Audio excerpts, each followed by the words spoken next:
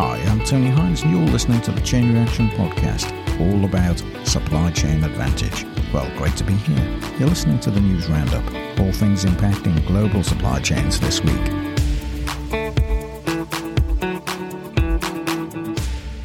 Well, I came across an interesting article by Paul Berger. He writes for the Wall Street Journal. And it was an article on electrical grid parts and the shortages, which are slowing down the development of truck charging points. As we move towards this electrified future, it means there's a growing demand for power and the infrastructure to support the growth of electric trucks, buses, and other forms of electric transport. And of course, fleet buyers are now having difficulties getting hold of enough charging points to make sure their fleets are operational. They can buy the vehicles, they're being produced, and they can get hold of those quickly, but they can't get enough charging points. And this is all down to the fact that everybody needs power. There's a demand for growing power, semiconductor plants, data centers, and of course other technology projects. So the rollout of heavy-duty electric trucks in the United States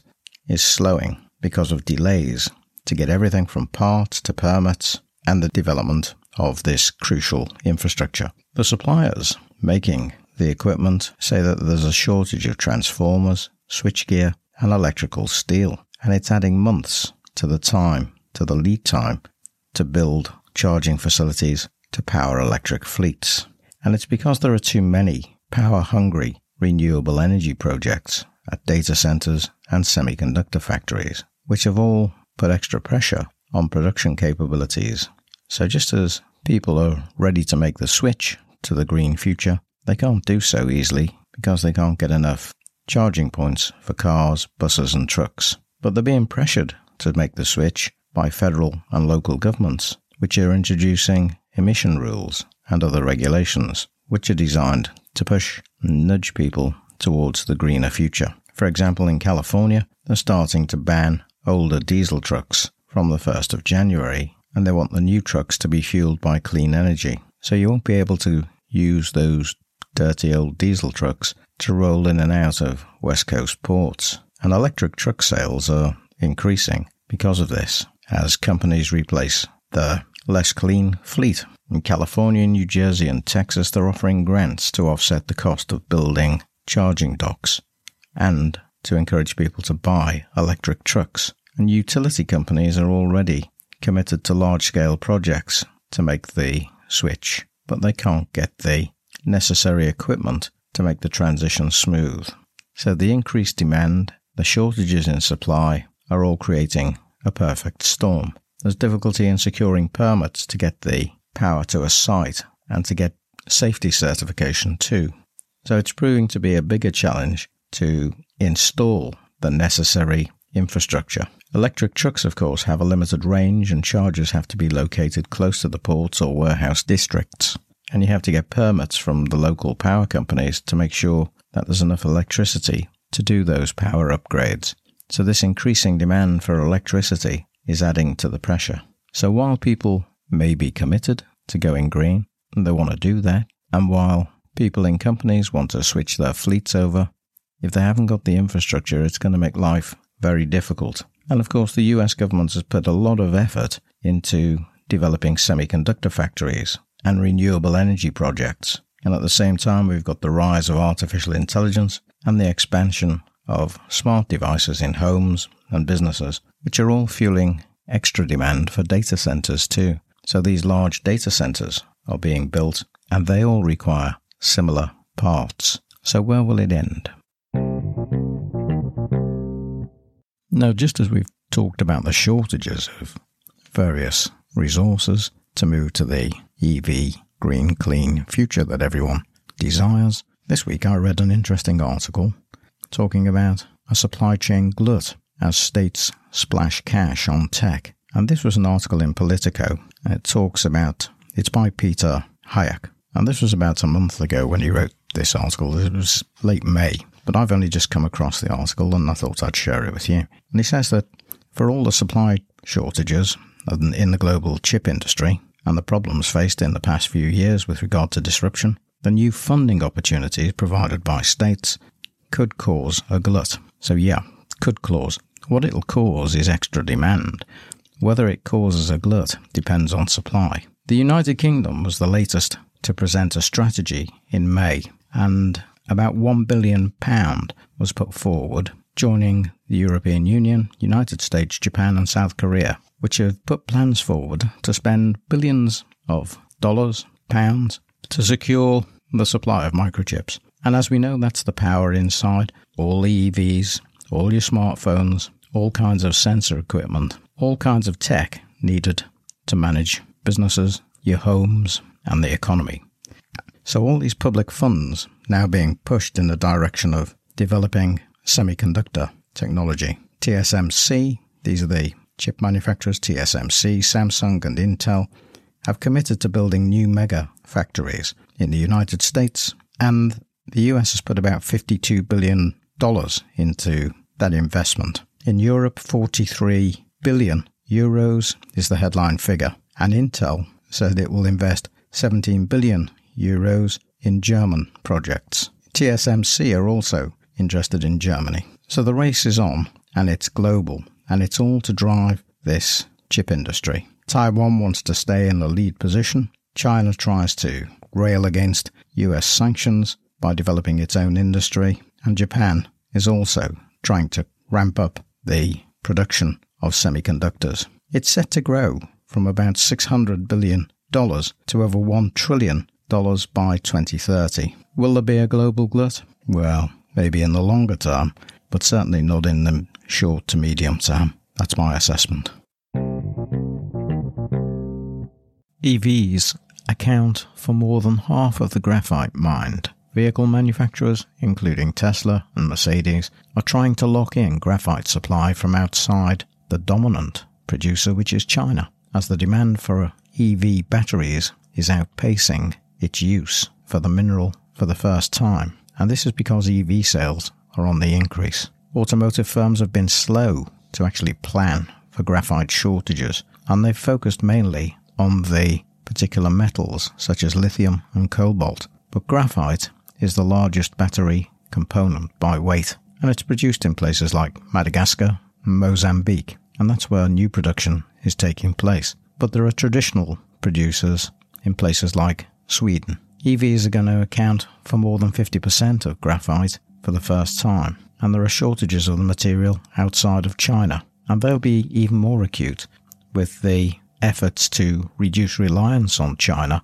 from the United States and Europe. So it's a real conundrum for automakers, and China supplies large quantities of graphite. The main use of graphite has been in the steel industry, but with EV sales set to triple by 2030 to 35 million vehicles from 2022, graphite shortages are being forecast, and there's likely to be a deficit of 777,000 tonnes by 2020, according to Project Blue projections. About $12 billion of investment is needed by 2030 into graphite, and about 97 new mines will be required by 2035. That's according to Benchmark Mineral Intelligence. China currently produces 61% of natural graphite and 98% of the final processed material to make battery anodes, again according to Benchmark Mineral Intelligence. So great reliance on China. Talga Group, based in Sweden, is hoping to supply automakers such as Tesla, Toyota and Ford, as well as battery producers in Sweden, such as Northvolt. Mercedes has said it's diversifying the sourcing of raw materials, including graphite, but it's not clear where they're actually going presently. So there's a real race on to secure graphite for the future demand expected in the EV market. And China is still expected to control about 80% of production, even if new sources come on stream. So they're still going to be very dominant in that particular market. Natural graphite is about 55% less in carbon than synthetic graphite, which is made out of petroleum products. So they tend to be cheaper. The natural graphite anodes are cheaper, and they're beneficial, allowing cars to run further distances before charging. Another anode ingredient is silicon, of course, which also enables EVs to drive longer distances before recharging. The maximum amount of silicon added to batteries is about 10% at present, because it expands during use, and it can degrade the battery, so batteries can wear out faster. In the United Kingdom this week, the Consumer Price Index has held at 8.7% for May. It was forecast to drop to 8.4%, but core inflation is proving problematic. It's at its highest since 1992, around 7.1%, and core inflation is non-food, non-energy inflation. So we know about food and energy being problematic, but it's other things now too that are problematic. And this is likely to lead to a rate increase by the Bank of England on Thursday. Although inflation appears to be slowing, it's still very high, and the Bank of England is likely to raise the interest rate by 1/4 or 0.5% this week. It'll be under pressure because of mortgage interest rates rising. Banks, of course, seem a little tardy in paying savings rates. They're keen to put up mortgage rates, the loan interest, quickly, but not the interest that they're paying out. And they're coming under more pressure to actually pay better savings rates. And although rising interest rates may bring down inflation, the question is,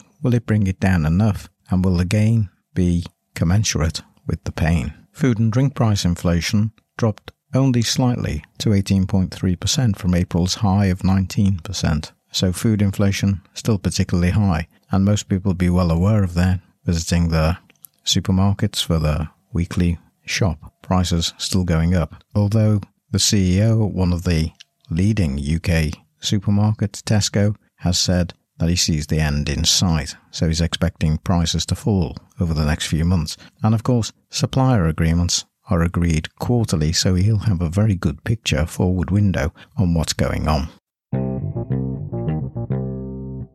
Germany's inflation is likely to be worse than expected. It's likely to contract more the economy than previously thought, as inflation becomes very sticky. Timo Wolmerschazer, IFO's head of economic forecast, said the German economy is only very slowly working its way out of recession. German domestic gross product is expected to fall by 0.4% this year, which is more than the 0.1% forecast back in March. GDP across Europe is expected to rise by 0.6%, and in the United States by 0.9%.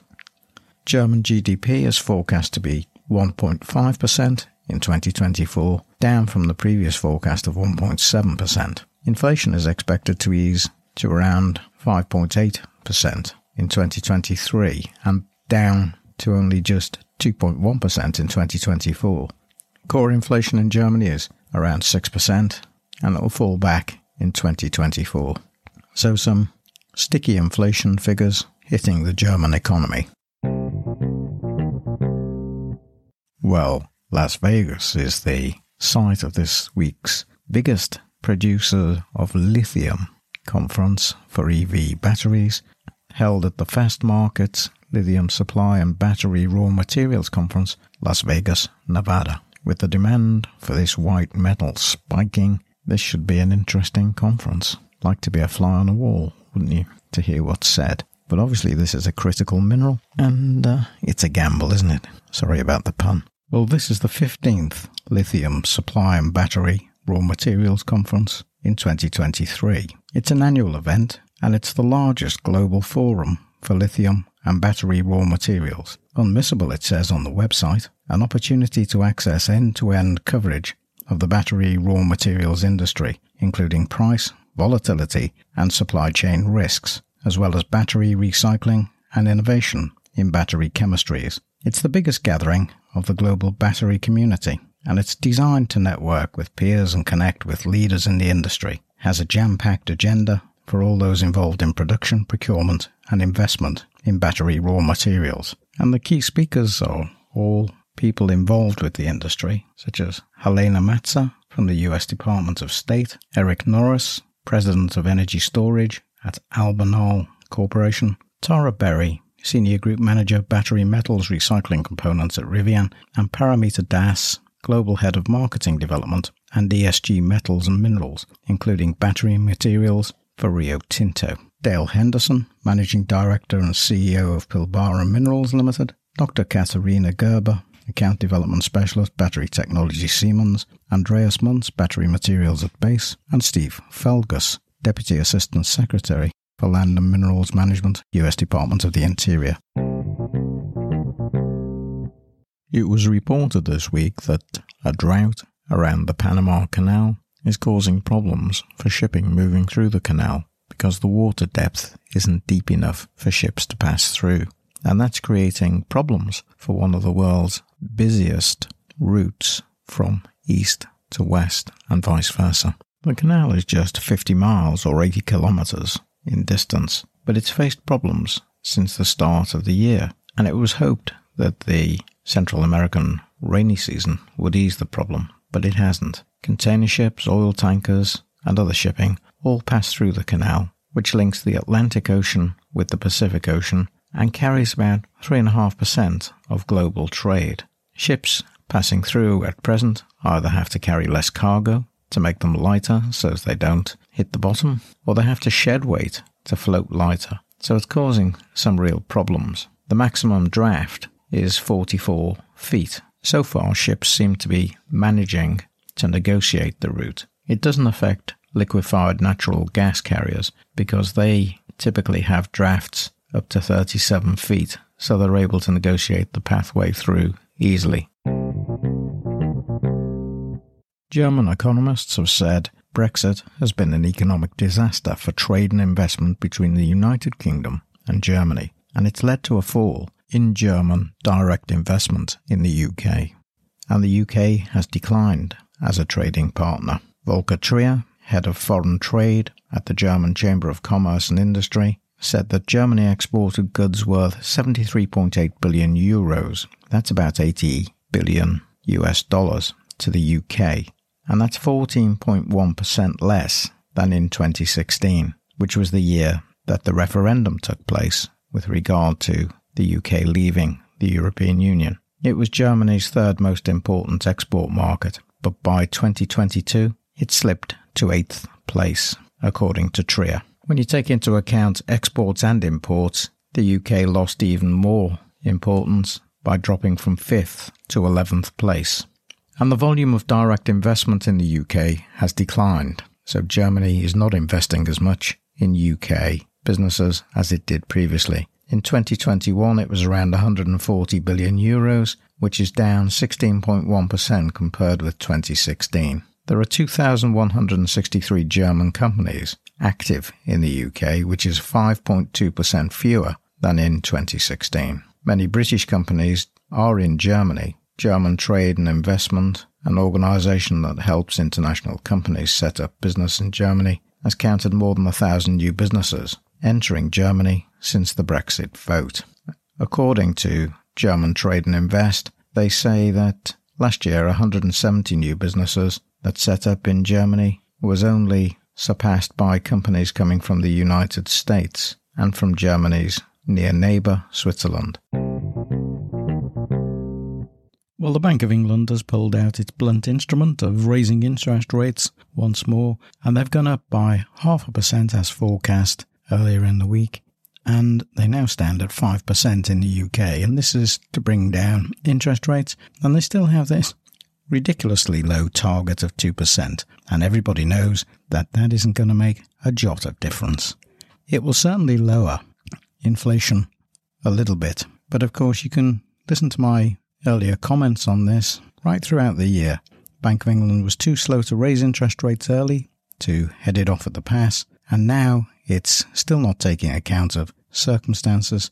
It's lowering the inflation, or trying to, by using this blunt instrument of raising interest rates, and that could damage the economy quite seriously, and it'll drive it to recession, and everybody thinks that that's a likely outcome, and we could be heading back to stagflation, because if it doesn't work, earlier in the year earlier in the past 12 months or so, we've had quantitative easing, which was putting a lot of money into the economy.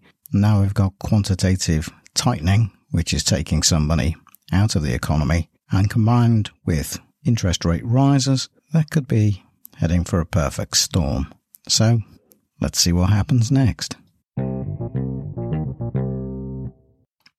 I think that one of the things that will happen as these interest rates bite home is that the cost of living crisis will get worse for many people, and those who haven't got fixed mortgages will have to pay considerably more for their home loans. And that could actually drive people out of their homes, and they'll be trying to trade out of those homes in a market that's depressed, where prices won't hold up, and so they'll actually get less for the homes. So we might be back to the bad old days where people don't get any equity out of the sale of homes, and that would be disastrous for the economy and for the people involved. So we could be heading there. We could also be heading for a lot more labour strikes, more disruption, because people will be asking for more money to pay the costs that have just been ramped up by the Bank of England. So I think we're headed for trouble either way. And I think if we go into recession, the difficulty is always how to get out of recession, and that will be a far bigger headache than inflation, much bigger. I've even heard people talking about recession would be no bad thing this week. Well, that's complete nonsense, I'm afraid. As people have less spending power, that means consumption should go down. If consumption goes down, of course, that's not good news for firms supplying goods, because it means that demand for those goods will drop, and that might mean they'll have to lower their prices, and their cost base will be getting higher too, with the interest rates and the cost of capital rising. So it's quite a problem, and it could really spiral up. Well, that's it for this week. I'm Tony Hines. I'm signing off. I'll see you next time. Bye for now.